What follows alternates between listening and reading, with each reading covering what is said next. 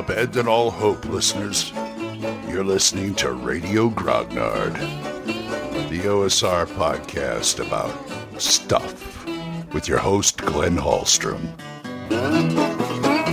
Hi, folks. Old Man Grognard here. Happy Tuesday. Hope you're all doing well. I want to talk about last night's game. I had a Monday game, and something happened that I wanted to talk about. But first, I've got a series of 3 voicemails from J.E. Shields talking about a couple of episodes that I did previously about age and about movie tricks and things like, mostly flashbacks. And so let's hear what he has to say. Take it away. Hey Glenn, this is J.E. Shields with a Grazing Mace. I just wanted to comment on 2 things you brought up. One was age. And I certainly believe in the rule of cool, and depending on what game you're playing, what style, will determine whether or not that should apply for age.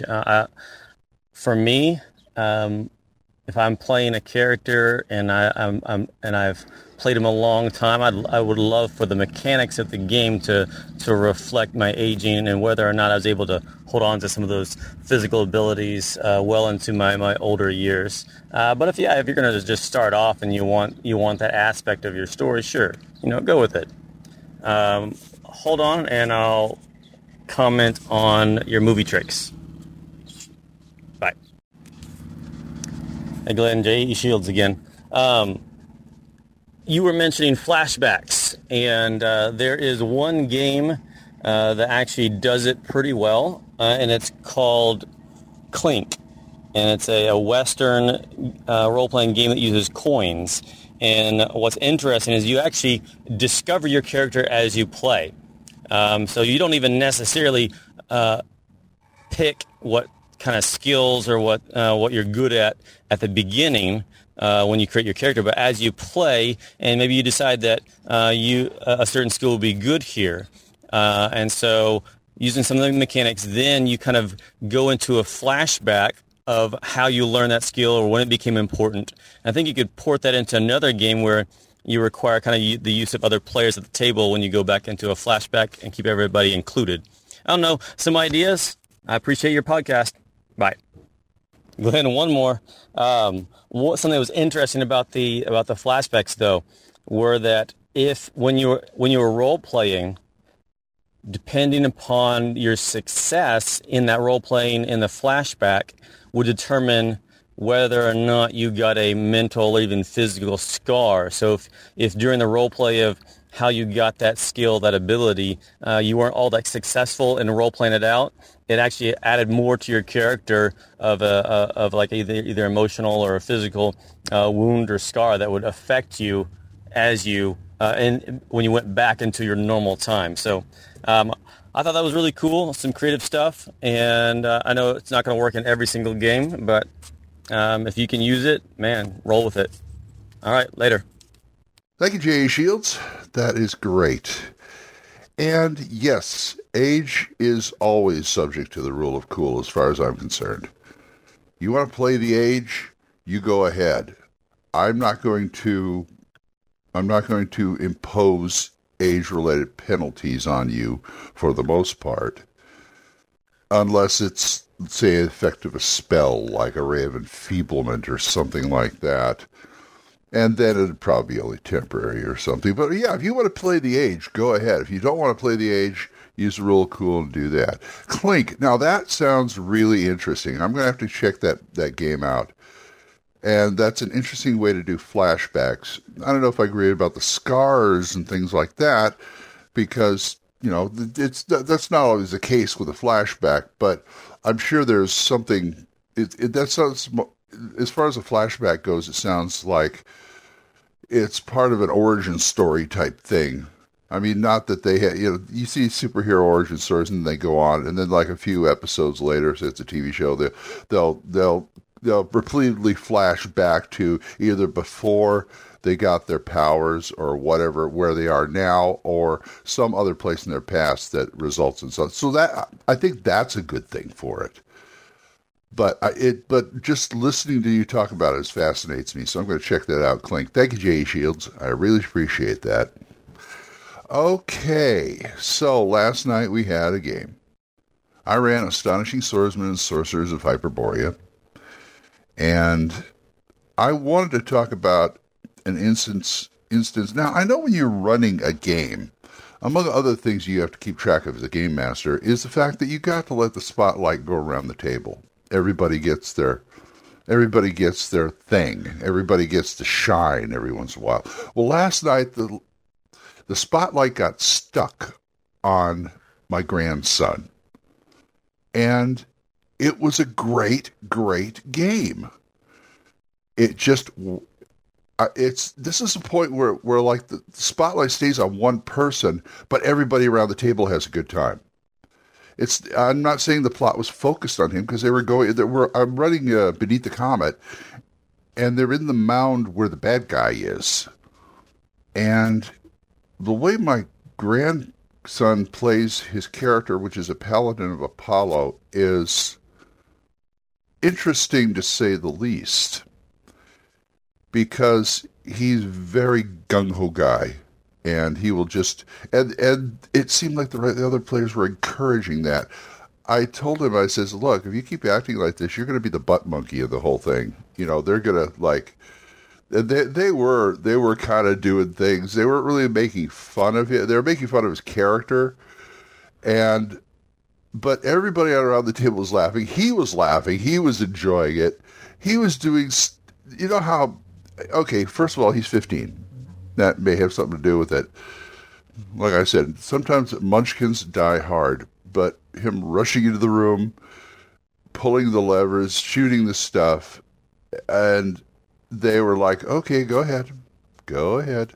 I mean, yeah, they got into great battles, and he did have his moments where he was the hero. He did, because he could, like, one-shot a lot of, they're 7th level right now, and the way he is, he can one-shot a lot of stuff.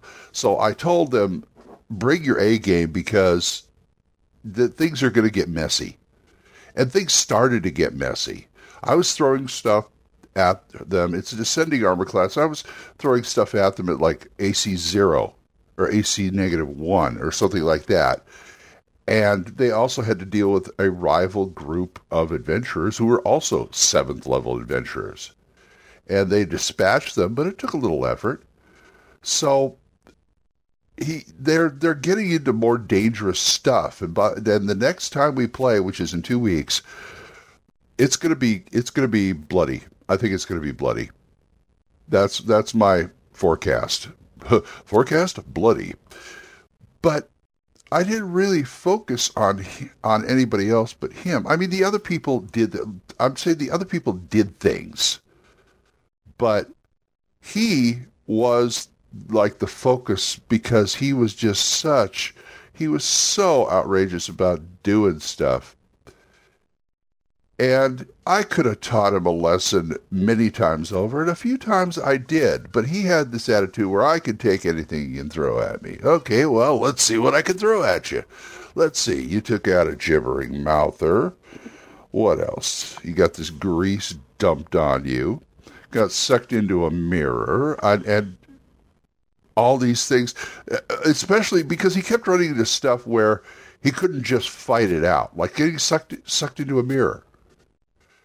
And he came up with the fact that I never thought about this because there was a hall of mirrors, and they were like all mirrors of life trapping, and each one held one person.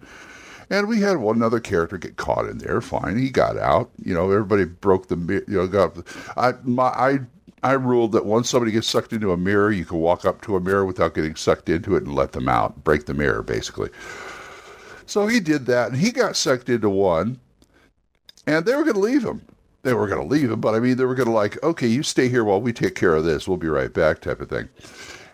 And he asked me, Grandpa, can I break the mirror? Well, you're in the mirror. He says, yeah, but can I break the mirror? Well, it never occurred to me that somebody inside could break the mirror. So I gave pretty much an equal chance of breaking the mirror. And the mirrors were not easy to break. He had to do something like an extraordinary feat of strength to do it, and or use a magic weapon. So So he broke himself out, and I let him because I could not figure out it made sense to me. Okay. So he got out. But the spotlight, here's the thing. If the spotlight stays on somebody, that you better have a really good reason why. And if the rest of the table is being entertained and they were enjoying the hell, they said that was one of the best. Well, they thought it was a great session. So, I'm not going to, if it ain't broke, don't fix it.